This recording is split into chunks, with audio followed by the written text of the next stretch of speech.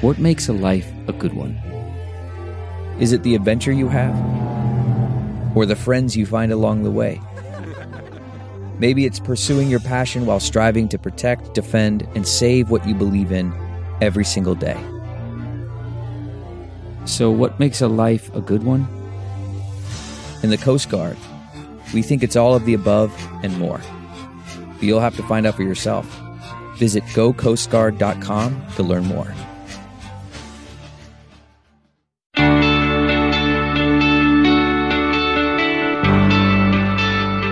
Welcome to Living Your Life with Leanne Lang. This podcast, usually taped either at Extension Marketing Studios or at Blast Podcast Studios, is now being recorded from the comfort of my home. Actually, I'm in Andy's bedroom.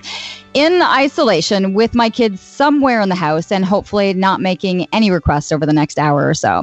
I want to thank John from Blast Podcast for being on the other line, ensuring that we can get you the best sound quality as close as we can to what you're used to. This world is a very different place within the last 2 weeks. It's surreal, it's emotional, scary, uncertain, trying to say the least, and the list goes on. We all deal with stress and the unknown in very different ways. We cope differently. Some will suffer in silence, others will reach out. This will be a massive learning curve for the world as we shift our habits, behaviors, and create a new normal for the time being. My scheduled podcast guests have changed, as have the topics for a bit, with focus very much not on the pandemic occurring around us with COVID-19, but the mental and physical toll it will have on us as well. At the beginning of the year, Eliza Kingsford, the author of Brain Powered Weight Loss, joined me on the podcast, and there was great response to it. As a quick recap, we hit on people's relationship with food, nutrition, and the psychology of eating. I've seen some really funny memes and pictures on social media related to our obsession with food and consumption as we isolate ourselves at home. But when food is an issue, when food is a trigger, when we stress eat, the underlying issues also come out. We are stuck at home, we are bored, and we are not getting into our usual routines. So what exactly is happening in our brains? How can we protect our nervous system right now? How do we navigate mental health in such close quarters? How should we be cooking? So lots of questions to get through. And with that being said, I'd like to welcome Eliza back to the show. Eliza, great to see you again. Thank you. Too. Yeah, I'm so glad to be here. Good to see you. I know. I mean, I definitely didn't think I was going to have a repeat guest on this quickly, but this is a topic right now. This is something that you're dealing with and a lot of your clients, people, interest. This is overwhelming, would you say? I would say, I would say yes, and you hit it exactly. I'm dealing with it personally, as well as all of my clients. People are struggling with food right now. Okay, so this was really funny because just before we press record, I was saying to you, my mom and I were chatting, and she was saying to me, and I learned healthy eating from my mom, right? Like from the time I was really young. But yeah. She said to me, she goes, Leanne, she goes, I know that I should be eating all the fruits and the vegetables in the fridge. She goes, but right now, she goes, I am just craving the breads and the butter and the cheese. She goes, all my system seems to want right now is carbs and things that are like my comfort foods. And so she was telling me what she was going through. And then I said, you know what, Mom, like, I actually have no appetite right now. Like I'm working in the kitchen, I'm doing things, but I seem to not want food. Like food is not satiating me at all. Like I have no appetite. And so I'm figuring just between two family members right there, those are extremes. And I'm assuming that there are so many different extremes and so many different levels that fall in between what I just mentioned. Yeah, you're right. I think that's so interesting too. And actually it's a really wonderful way to illustrate the point that we all have different reactions to anxiety. And that is the pervasive feeling that's going on for people right now, is this level of anxiety because there is this really big elephant in the room, which is I don't know.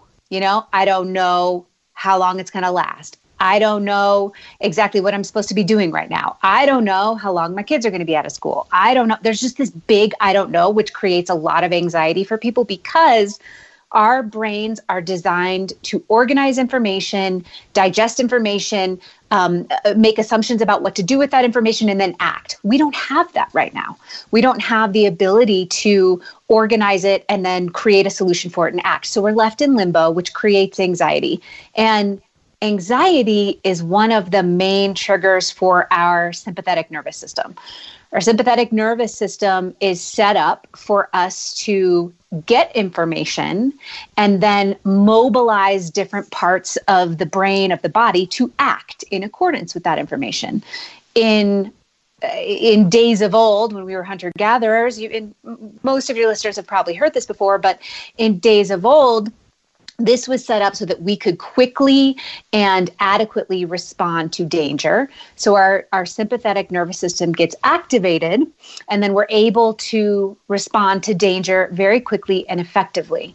Well, we are right now being activated by danger, but we do not have the ability to respond, meaning there's nothing to respond to necessarily. There's no tiger to run from. There's no wall to jump over. There's nothing to respond to. So what it is a sustained nervous system response. And anytime we have a sustained nervous system response, that's going to be taxing on our system. So quickly bringing that all the way, and there's so much more to say about that, I know. Quickly bringing that back to you and your mom. People respond differently. People's brains, I should say. And it's really important that we separate people from people's brains right now, because I think that's what's going to help the listeners cope. But people's brains respond differently to anxiety, to the feelings of anxiety and stress. For some people, the brain releases a certain type of hormone called the corticotropin releasing factor, which doesn't matter, CRF hormone. Some people release that type of hormone and it suppresses the appetite. Other people's brains release hormones that increase the appetite. And so you have the CRF hormone likely being released that's suppressing yours. Your mom might be having hormones that are increasing hers. And so the reason I think it's so important for people to separate the self from the brain is so that both of you can take a step back and say, okay, something is happening to my nervous system right now. I can be really mindful of that. And from there, then you can make conscious decisions about what you'd like to do with that information. Okay. Now, as much as we'd like to do certain things with the information, it's going to be more difficult than it might be at other times to make certain decisions based on how we're feeling. You know, when you talk about where our nervous system is at, I can sense that. Yeah, right. I usually can anticipate that it's going to go up, but then I usually anticipate that my system will come back down. And so when I'm in that up without knowing when it's going to come down, you know, thankfully, I've been trying to do breathing and doing gratitude and positive thinking. I mean, it's only going to take me so far. And I think for a lot of people, we have different baselines as to even where we're starting from also, right? And you'll have people who already have a healthy relationship with food and can monitor, but you have those that don't have that relationship. I remember reading even on just one of my posts, like people who are dealing with eating disorders, how difficult this time actually has been. So as much as you're kind of aware, how much does being aware really come into effect when you're trying to figure out a solution or how you're going to cope for what is probably a little bit longer term than we had anticipated? Yeah, and that's a really good question. And my story comes into play there when I'm answering it. Yes, you're absolutely right that being aware is not enough. The first part of this, I mean, we have been sort of on shelter at home, I guess, since last Friday, 10 days ago, let's call it 10 days ago now. And like 3 days into it, I was aware that I was stress eating, and I had my hand in my kids' like Annie's cheddar bunnies and was putting them in my mouth with my brain going, what are you doing? You know what you're doing right now. And the other part of my brain going, I know exactly what I'm doing right now, but I'm doing it anyways. And all of the things were firing at the same time. And I knew what was going on. I could feel what was going on. All of that is to say, being aware, you're right, is not enough. But the truth is, we have to be intentional and we have to actively do things on purpose right now, not only to reset the nervous system, everything that you're talking about, the breathing, exercise, meditation, gratitude, journaling, nature, sunshine, all of these things that we sort of I don't know, you kind of consider them, oh, that's nice and lovely and airy-fairy. Not at all. Those are actually a physical reset of the nervous system that is so necessary right now in order to counteract the fact that our nervous system is on high alert, right? So we've got sympathetic nervous system dominance for everyone right now. Even the people that are going, oh, it's fine. I'm in my home and it's no big deal and everything's fine and I'm not impacted. Not true, because everyone is reading the news. So everyone is susceptible to what's called emotional contagion. And emotional contagion, with or without your knowledge, is activating your nervous system. So you've got sympathetic nervous system dominance, which means you have to actively do things, like you're saying, multiple times a day. It's not just meditating in the morning anymore. It is, what are you doing throughout the day, pretty much all day, to help try and keep your nervous system balanced? Because, and this is where I was going to with that, when your sympathetic nervous system is activated, it shuts down the executive functioning part of your brain. So you cannot access rational decision making. You cannot access the part of your brain that says, oh, yes, I should definitely cut myself an apple right now rather than, go for whatever all the carbs and all the sugar, right? That part of your brain is not online. It's not, you don't have access to it. So until you can actively do something to switch back over into that parasympathetic nervous system, it is much harder to make good decisions. And you can feel it. I think you were describing that. You can feel it when you're activated like that. The brain gets foggy. You can't access the information that is there to make the good decision. So what I'm telling people to do is that we can't just passively go throughout our days today. Right now, we need to actively be using systems and using coping mechanisms and using tools that are going to reset so that we can put back online our decision-making skills and be able to connect in a way that is more supportive to us. Because like you mentioned, if we are consuming all the trigger foods, then you're adding on top of what's already activated. Now you're adding the emotions of the food, the stress, the guilt, the shame, the frustration with yourself. Now you're adding to it in a way that is going to make the situation so much worse in the long run. Well, that's it. And that was something that I was thinking about. People know that they can stress eat sometimes, but that lasts a day or so, typically, normally, right? And sometimes, it can be like, I'm bored. So sometimes, the kids are at home and they're constantly in the kitchen. It's like, well, they're bored. And so, I can say to them, guys, you're just bored. You're not hungry. Go. But when we are all in the same scenario, when we are in the kitchen, when people are now working from home, they're working at the kitchen island, they're living in a kitchen, right? There's things all around you. So when you talk about bringing this nervous system down to being able to kind of analyze and work with it, can you let us know, like, what should we be doing? What would be different scenarios for us to work in so that we can make better decisions and base it on people who might be stress eating or bored eating or, don't really have control? Absolutely. Yes. So for your listeners, you'll probably put it in the show notes. I created a stress kit, a stress response toolkit that has links to all the things that I'm about to talk about so they can find out more information. And so they can download that. It's totally free. It's, go find it. You'll have the link to find it. So here are the things that I suggest in specifics to the nervous system.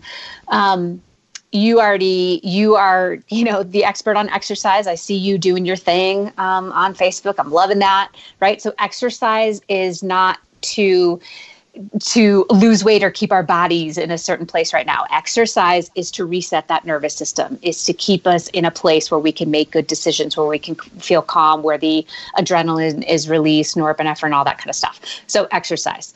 Any type of meditation. And for people who are really what's the word, who feel anxious about meditation or overwhelmed about meditation. Am I doing it right? How long do I have to do it? Do I have to sit for an hour with my legs crossed and my eyes closed? There are so many simple resources for meditation. In my toolkit, I link to Insight Timer, which is my favorite resource. I think it's a super user-friendly, easy to use, so many different ways you can use that.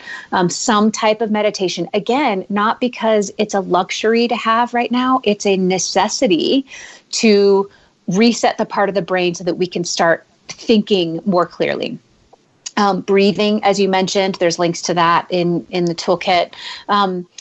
Nature, if you can get outside, there is really, really good research to what vitamin D is doing for us right now. If you can get outside in the sun, some people won't be able to, depending on where you live or if you're, weather or whatever. Even the shelter in place guidelines, from what I've read so far, still allow people to take a walk or get outside the house. If you can do that at least once, if not multiple times a day, that is medicine right now. It's not a nice to have. It's actually medicine.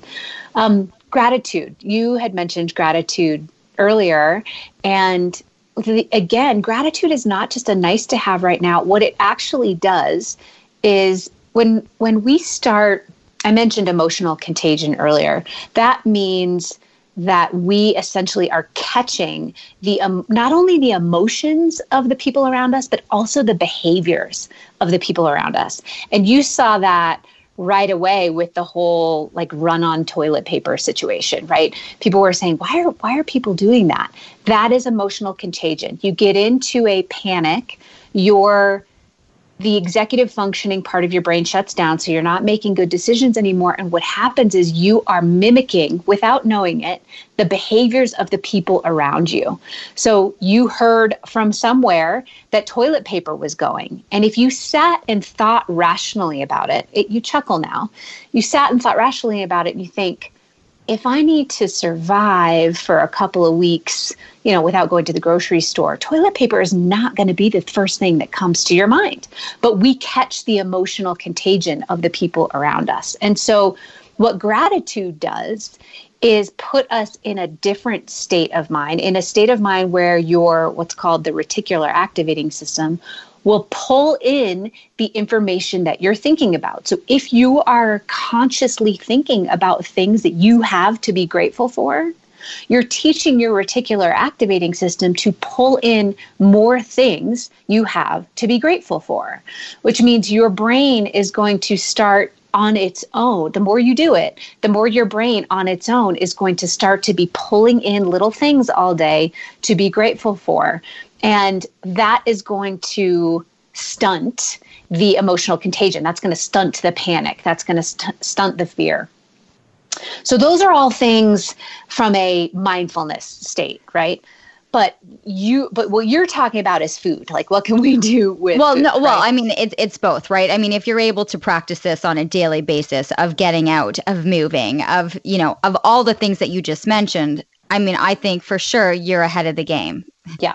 As much as you can be. It's almost, for me, I'm almost trying to stay one step ahead of the anxiety. That's how I'm looking at it. If I'm a little step ahead of it, that I won't get caught up in it and that I can still breathe and try to make rational decisions. But what would you say to somebody? How do you use those tools when someone's heading back to the fridge because they're bored or they're stress eating? So what's happening when they're opening up that fridge for the 10th time that morning?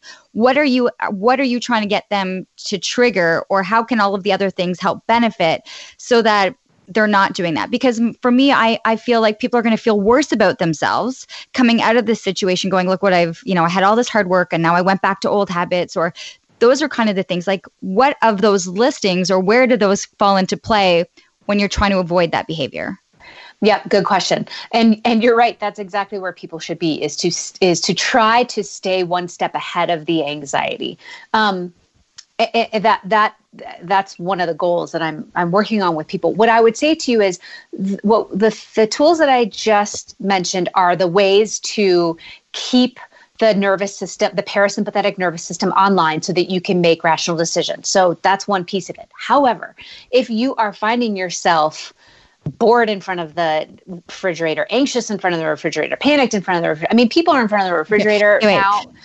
And it's not the refrigerator, because in the refrigerator is usually the good stuff. Fair. It's the pantry. It's the pantry where there's right. It's more the pantry. I go to the fridge. My kids go to the pantry. Right. It's all, I can always tell where they're at as to what side of the kitchen, and I'm sure it's like that in so many households. Right. It's which direction even in the kitchen you're going. That's so true. So now is the time.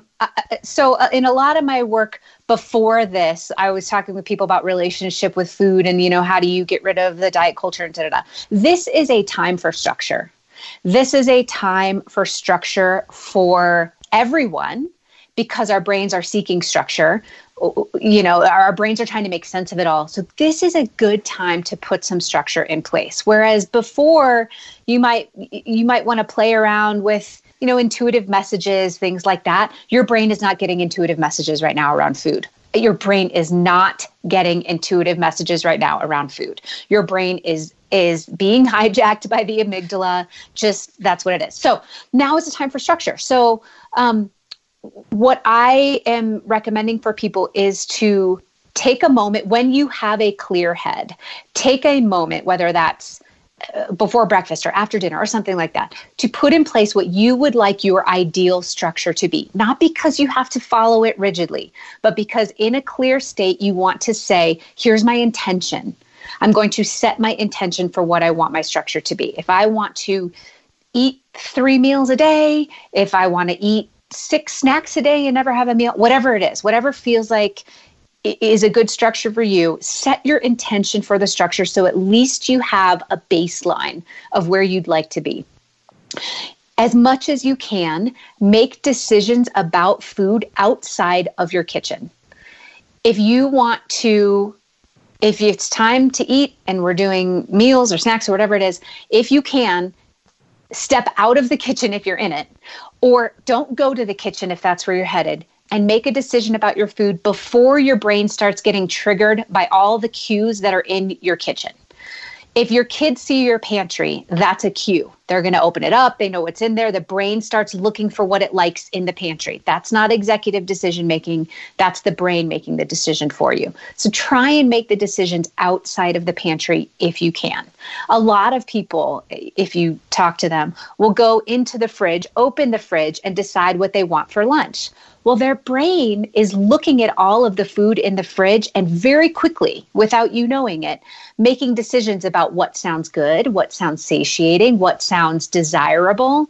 The brain is doing all of that. And if you're hungry and stressed when you're doing that, guess what? The brain is not going to say, oh, here's a lovely, spinach salad that will sound satiating and nourishing. Right now, the brain is going, give me all the things. So trying to make decisions while you're not adding triggers to the brain is one of the best things to do. And then I'm also telling people, I get it. There's this balance between going to the grocery store and getting non-perishable items, right? Because we don't know, the access to the food. Know that you're going to be locked in your house with whatever you bring home from the grocery store. So again, try and make decisions at the grocery store from a clear space. Write a list, stick to the list, make the list in a place where you have just done some meditation or gratitude or journaling, where the nervous system is calm. Make your list about what feels like nourishing food to you. And nourishing is my favorite way for people to make decisions about food, nourishing physically, mentally, emotionally. That's what you want to be looking for right now in food, making decisions about nourishing food from a clear space. Take your list, take it to the store, stick to the list, and get out of there. Now, people, so we're running into other obstacles. I've been in isolation, so I've got friends that have run to the store for us, right? So, there's different circumstances where you've run out of the good stuff. Yeah. You can't quite get back to get more of the good stuff. I've already had Jamie go, we're doing this again. We're starting to get into repeated cycles and repeated meals. And so there's zero motivation to try to, how do you get creative when you're using limited resources. And that, I think, is where a lot of people are going to be heading, depending on how much further down this goes. And with so many limited resources, even at our grocery stores, it's going to become more challenging. What do you suggest when you talk about nourishment? Like if you were to head to the grocery store and you know what the body needs, and I know we're going to get into that, right? Because there are people also that are dealing with obesity and stuff that actually need to consider certain things. What's on top of your list? Yeah. So and it's funny, I live in Boulder, Colorado, and Boulder is very health conscious. And while the rest of the country in the US was running out of breads and things like that, Boulder was running out of all of the fruits and vegetables and the frozen vegetables, and you couldn't get any of the frozen vegetables. So I get it. There's going to be moments where you can't have access to things. I mean, look, first of all, my overarching view is this will pass. While what I want to tell everybody is here are the things we can do to try and be, as healthy as we possibly can in mind, body, and spirit. Also, grace and lenience is important here so that we're not piling on top of this the guilt, the shame, the I shoulds, right? So I want to say that very clearly is, listen, we're all doing the best we can in so many areas of our life right now. Give yourself grace in this area too, saying, today, can I do the best that I can do today? Yesterday's gone. I'm not worried about tomorrow. Today, what can I do? Can I do the best that I can do and try and give yourself grace? That being said, I use sort of a triage situation. Yes, ultimately, fresh fruits and vegetables is number one. Then we move to frozen fruits and vegetables. Then we move to canned fruits and vegetables. Then we move to, so nowhere on that list would I put, forget it, I'm just going to eat goldfish. That is not going to help you physically, mentally, or emotionally right now. So moving down on the list as things start to become less available is the way that I would tell people to go. So if you can't get it fresh, try to get it frozen. If you can't get it frozen, try to get it canned. There's lots of things you can do with canned fruits and vegetables. You can wash things off that were in syrup, or you can wash things off that were in sodium or things like that. But there's a lot of things you can buy that's from, oh shoot, I can't get my fresh produce to, never mind, I guess I'll just eat Cheez-Its, right? We don't want to go to there. I say, don't let the best be the enemy of the good. The best would be fresh. Good would be canned or frozen.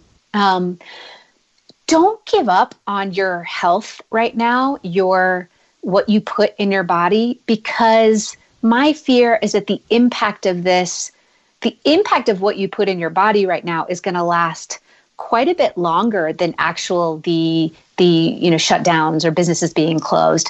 That's going to last longer because our brains are so smart with the information. If this is the time where you throw up your hands and you go, you know what, forget it, I'm going back to all the processed foods and the junk food, I'll worry about it later. Sadly, your brain very quickly gets hooked on those things, will start to ask you to eat more of them, and it's going to be more difficult in the long run. So I'm actually telling people to, if you can, use this as an opportunity to say, you know what, I'm actually in my house. I have more time on my hands. I have less restaurants to go to. Can I use this as an opportunity to integrate something healthy into my life? Not a complete overhaul of your diet. That would be too overwhelming right now. But what is one thing you can do each day to integrate more health into your diet? What can you add that is more healthy? Not what are we taking away? Don't overhaul the whole thing. But what can you add? Just one thing each day. And starting to get people to change their mindset about what opportunity this could bring versus going down the rabbit hole of panic and fear and panic of fear. That's it's a really good way, is what can I add? And I think there's that fear of if you start to go down that rabbit hole, what it's going to be like at the other end. And I feel for people. I feel for people who have since, there's January and they've had these great resolutions and they've been on a roll and they're doing well and they've been going to the gym and they've been eating healthy. And then all of a sudden, the world is blown up and they go back to the old habits, what they were doing and the triggers that they had prior to that. So there's I get that people are home, right? So they can actually try maybe now to cook and to try different recipes. Like there are things that you actually can implement in there. So for people, are there certain foods that right now are good or should be adding into the system? Or if we are going to go to the grocery store, we're getting someone to run for us, what would be the top list?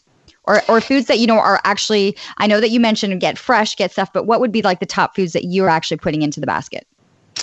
Adding foods and nutrients that have antioxidants and, fruits and vegetables that have nutrients and antioxidants, and trying to keep it simple for people. Yeah. So now is the time to reduce as much as possible inflammatory foods. It's inflammatory not only to your body, but to your nervous system as well. So inflammatory foods are sugar, processed foods. For some people, it's dairy, but again, keep it as simple as possible. Sugar, processed foods is the first place you should look if you're trying to keep it simple, trying to reduce the amount of sugar and processed foods. Go ahead. Okay, because you just said that, which is probably number one on, if I'm talking to my mom that we mentioned at the very beginning of the podcast, is the first and the immediate place where she's actually going. Yes, and there's a reason for that. Because those foods, because they are, let's see, I'll try not to get too far down the scientific rabbit hole, but it is absolutely zero coincidence that what people are craving right now is sugar and processed food. It is an unnatural, they are unnatural foods that our brain is not designed to want and that have been chemically engineered. Our brains are designed to want them now. They are not the types of foods that our brains are naturally designed to want. And so in times of stress and strain and trauma like this, the brain is firing online to these things that they have unnaturally become accustomed to. Okay. So and the problem is if we keep feeding our brains those things, it just makes it worse. So one of the hardest things that I think people are dealing with right now is in a moment where we are more taxed and stressed than ever, we don't have the energy emotionally, physically, mentally to say, okay, how am I going to make sure that I, eat the clean food and get the time in for meditation and exercise and all? How am I going to do all the things? I feel so taxed as it is. The thing about food is that if we do pay attention to it, the emotional and physical cascade that comes from it benefits all the way down. So I know that it's trying right now and taxing right now, but as much as you can say, all right, listen, I am going to limit my intake of sugar and processed foods, it's going to help in so many different areas, reduce inflammation, reduce stress. It's going to reduce the brain telling you to eat more of those foods. All of these things are going to happen as a cascade of it. So that's where I would start. But if you are really struggling with that and what you can manage right now is to add in food, then you want to add in thing with lots of fiber, and you want to add in things, and the fiber is because it helps with the satiety. It's going to help keep you full longer if you're trying to eat a lot of fiber. And if you are full, then you're better able to decide, I'm full right now. Is this thing that I'm doing out of boredom, stress, fear, panic, anxiety, or is it out of a desire for hunger, right? Okay. So what if you are able to recognize that you are full, but you are bored because you have been stuck in the exact same place for weeks on end? So what happens when you're like, well, I'm full, but I'm bored, so I'm going to go back and open the fridge again? Yep. Even though I've memorized what's in there 10 times, but I'm going to go back.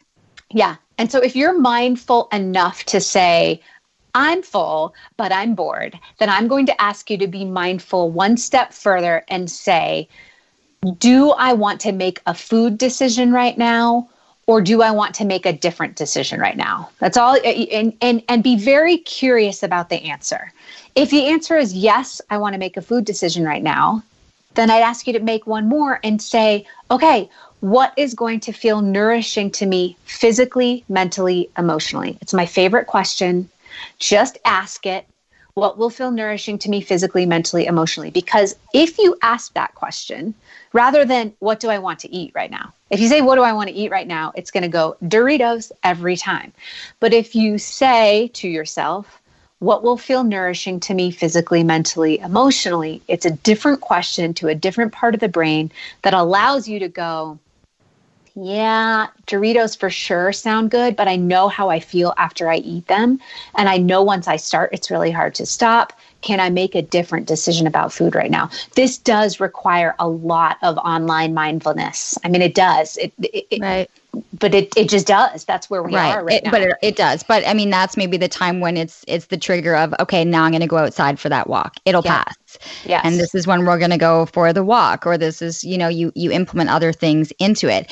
What happens, like, and I mentioned at the top, like, I have very little appetite right now. Yeah. So what do you do on the other extreme where people still need, I mean, granted, trust me, I'm still eating plenty, but I can tell, that I can tell I don't have the appetite. What would you say to those people who are kind of just not nourishing their bodies or bringing in food it should be? It still takes energy to sit all day. It does. No, you're absolutely right. It does. And you said something really important that I want to real quickly touch on before I respond to that. You said it will pass. And that is really, really important in this time, is that people think standing in front of the fridge, wanting to eat Doritos, that is the only feeling they're ever going to have. If they can be mindful enough to say, let me step away for a minute or go for a walk for a minute or whatever, use a mindful technique, it will pass. Cravings are on a wave. And so if we can let that wave crest, it absolutely will pass. So I think you made such a great point there. It will pass. To your question about people who are perhaps undernourishing right now, nourishment is still the main focus, which is what will feel nourishing to my body physically, mentally, and emotionally. The beauty of, well, I shouldn't say beauty. That's not the word I wanted to use to describe. But the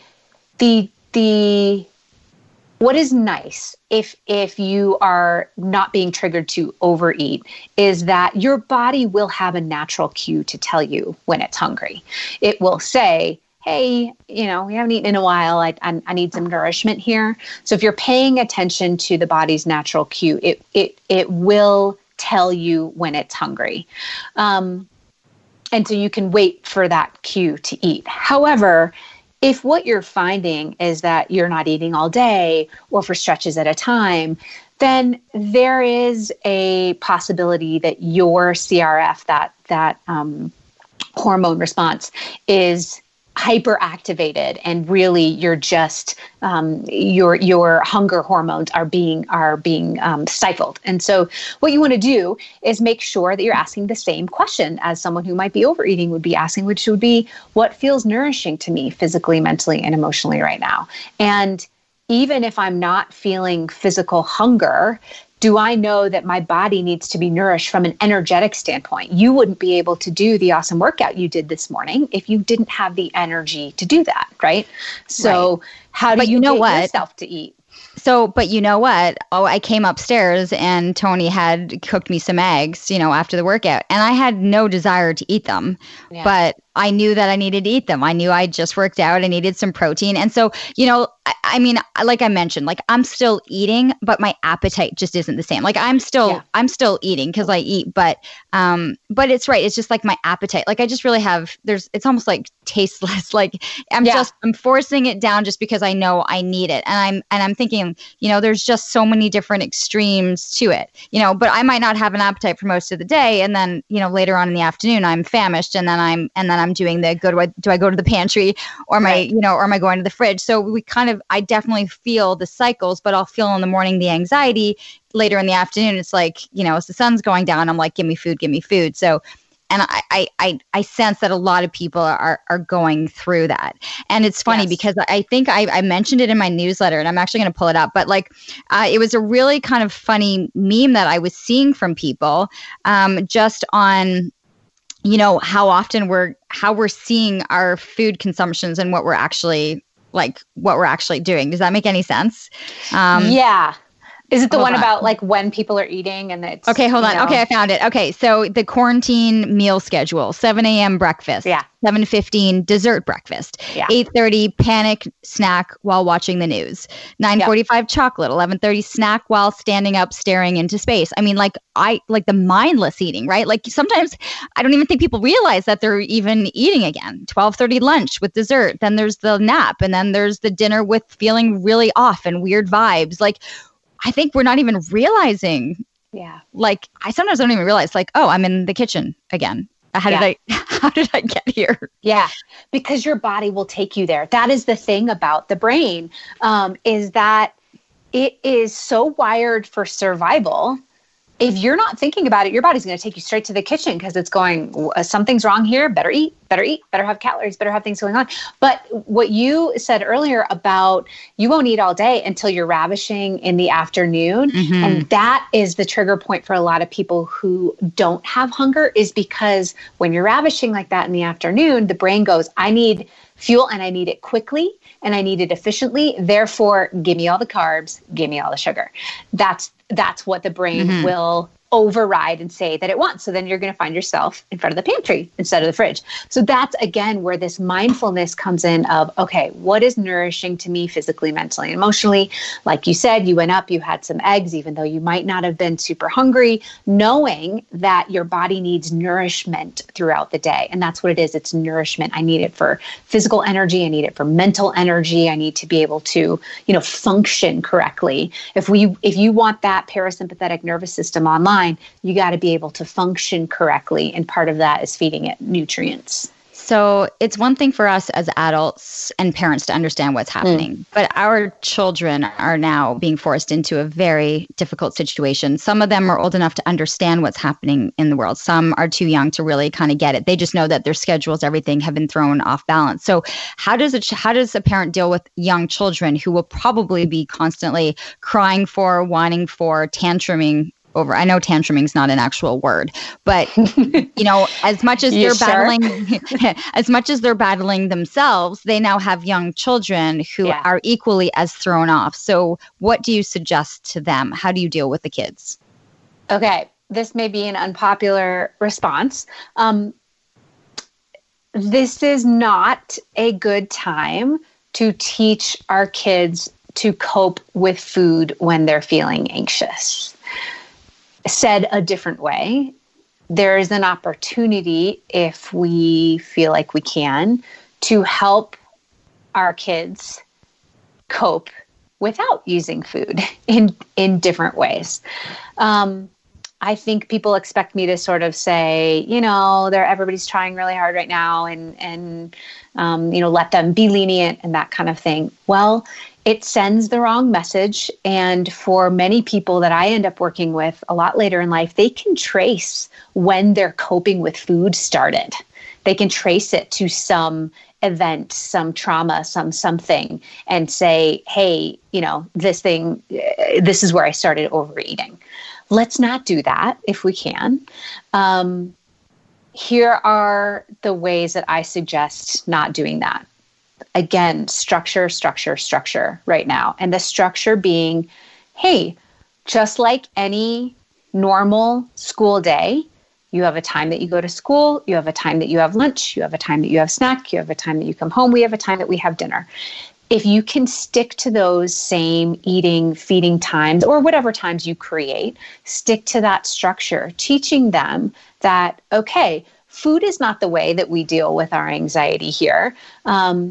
Food is something that we have for nourishment and energy. And sure, there's a Hershey Kiss thrown in there or whatever. That tastes good. But it's not the coping skill that we're going to choose to use. So yeah, my daughter, I have a 7-year-old, and sure, she's come in and said, Mom, I'm hungry. Can I have a snack? And, maybe she had a snack 30 minutes ago.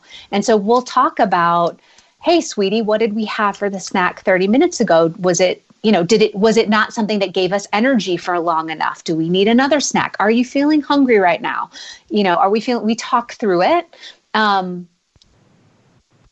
But I'm not using it as an excuse to let her, and not even her, learn that food is a coping skill. It's her brain. So here's the thing, is that our brains wire and fire right now. Make no mistake about it, the emotions that we're feeling are big emotions. And when we have big emotions and then it gets attached to an action, that's called wiring and firing in the brain. When we fire a big emotion, we take an action and we wire those two things together, it's going to stay with us and create a neural pathway that we don't want to have. The simplest way to say this is you skin your knee, it hurts really, really bad. Mom gives you a hug and then says, let's go out for ice cream. You have that big pain, that big emotion of the pain. Then you have the ice cream and your brain wires and fires and says, ice cream makes everything better. We do not want to do that to our kids right now because the brain creates that neural pathway outside of us, and they're going to learn that food is for coping skills. If you have any mental energy left over, try and keep your kids to a appropriate feeding schedule and times, just like you would. Try to keep yourself to appropriate feeding times and schedules, just like you would. It's for your brain as well. And that the type of food is the same, excuse me, I'm going to cough, the same type of food that you would be feeding them for nourishment, physically, mentally, and emotionally, as you would any other time. My conversations with my daughter around food right now have not really changed that much. We're not doing more desserts just because it's coronavirus time. We're not doing, we have a balance of dessert. We have a balance. I told you there's cheddar bunnies in her, in the pantry. We have a balance of things, but things have not changed as a coping response to what's going on. I think that's so critical. I think when you say that most of the clients that you work with now, they can trigger it back to childhood or something, or a trauma or something that triggered, and the issues that responded for a lifetime that follows, right? And Yep. The patterns that they had. It's so critical. And I think that's an amazing point that you just made, looking back, 15 years now, when did the issue start? And This will be a trigger point for a lot of people, and to really be mindful of that, looking ahead when we're looking at our children going, how are we going to help them? And that's so true. Food is not to be used as the coping mechanism. Yeah. That's triggering just such a long road of recovery later on in life. That was profound for me right there. So true. Well, and super simple things related to that to keep it kind of tangible. Try not to let your kids eat in front of the television. It turns off all mindful activation of consumption, how much, when they're full, all of that kind of stuff. So super easy rule to put in place. We don't eat in front of the television. We don't eat in front of our electronics. You're either eating or you're doing that, but you're not doing them both together. Feeding schedules, right? Like I mentioned, do we have breakfast, lunch, and dinner and 2 snacks? Do we have breakfast, lunch, and dinner and 1 snack? I don't know what it is, but trying to stick to that structure rather than kind of on-demand eating, right? Sort of anytime they're hungry or whatever will help them regulate their nervous system and their cues so that they're going, oh, I had breakfast and it's not quite snack time. Okay, am I going to do something else? And then also, don't just throw up your hands and say, whatever, eat what you want. It's a free for all, because we are at a disadvantage with the brain already. The brain is going to be seeking processed food and sugar right now in order to calm itself down. Your kids, especially, they're most susceptible to it. If you can, this is the time to say, here are your options for snack, rather than what do you want for snack. So you give them 3 options. Ideally, they have, some type of fruit in it or some type of healthier option. And give it to yourself too. Here are my 3 options for snack. I have options, but here's what they are. Set those boundaries. allow them to pick from those 3 options, but don't just let it be a free for all right now. Such valuable information. And I'm looking at I'm just thinking even with my own kids, where one is going. And then I'm thinking, oh gosh, they're eating with their screen, they're watching Netflix with the bowl in front of them. So it's being mindful. You think I'm like, okay, these are things I can actually make a statement and make a small change to that I think will have long-term effects. The information has been invaluable. This is amazing. I'm hoping people can take this and, we are all, this is so foreign. We are in such a surreal time. Everyone, I'm asking people how are you doing? And it's I don't even know how I answer my own question. I actually have no idea. Some days, in the morning, I feel great.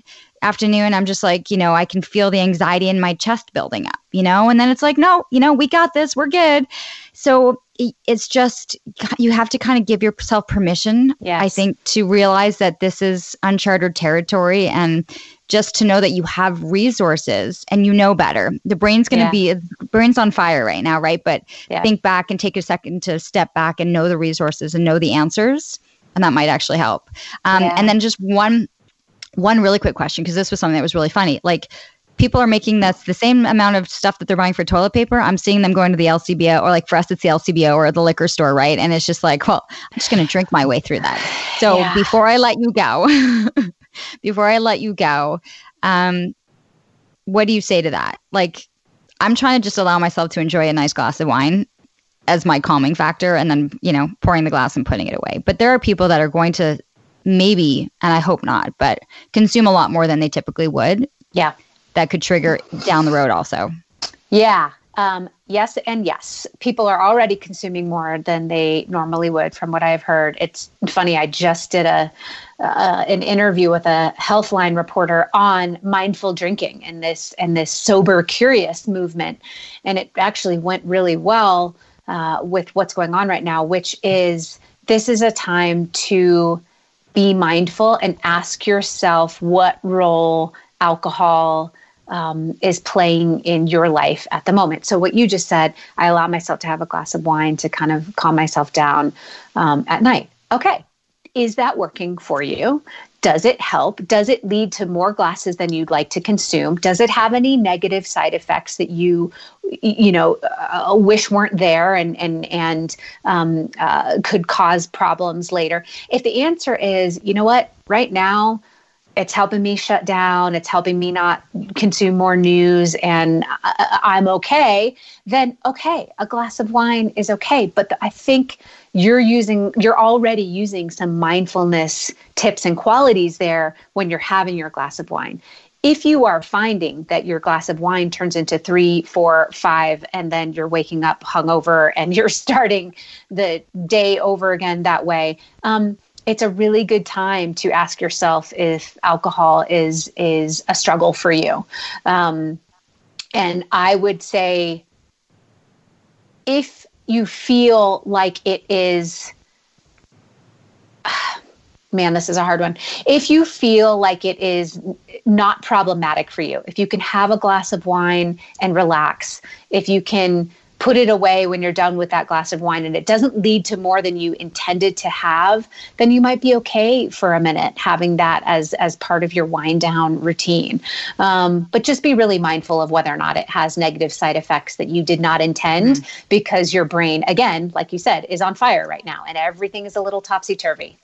Yeah. Hopefully we won't have to get into another podcast under that topic, but and I don't want to open up a Pandora's box with that one, because I was like, hey, this is going to be a nice short kind of, touch in bonus podcast. And now I realized as soon as you and I start talking, I'm almost at the hour mark again. So I'm like, how did I get here again? But this is, I know this is great information. So you'll send me the link for people to be able to kind of work through that worksheet, I think. And I'll add that again into the show notes. Any kind of last minute things you want to be able to say, as I kind of almost went over my I was like, Eliza, we'll be 30, maybe 40 minutes. No big deal.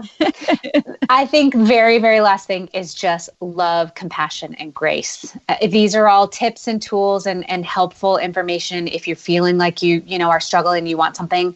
But more important than anything right now for everybody is grace, compassion, love for one another, love for yourself. Every morning, ask yourself, am I doing the best that I can do just for today, just for right now? And have that be the focus, because this stuff can get pretty overwhelming. The resources are out there, and keep using them, like you said, but love, compassion, and grace for sure. I really love that. And thank you so much once again, Eliza, for your information. And I think a lot of people kind of can feel a little bit better that, it's the brain. The brain is triggering certain things. Like, we're not always in control. So when you're kind of feeling that battle, you can actually at least give yourself the compassion there, going, your system's out of whack. Things are telling it so many different things, and to not beat yourself up over it. And I think that's kind of a big thing right there. So thank you once again. It was really nice to see you. I'll see you back too. I'll see you back on social media, and I'll have all of those links up and the information. So people are looking for more information with Eliza, they'll be able to find it. Good luck with your isolation and being at home with the kid. We'll check in. I'll see how you're coping also. Thanks, right. Thank you. Yeah. Appreciate it. Okay. You too. Bye. Bye. Come on a journey like no other, where you will discover many roads that will lead you to a happier, healthier, and more stress-free life. And the beauty is, you don't need any vacation time for this adventure. The journey will come to you. Join Avery Rich on your very own journey into yoga. Along the way, she will demystify yoga poses and guide you into a yoga posture or short sequence, all in less than 15 minutes. You have nothing to lose but stress. The Journey into Yoga podcast. It's not for people who like yoga, it's for people who don't like yoga. Follow or subscribe on Apple Podcasts, Spotify, Amazon Music, or at averyrich.com.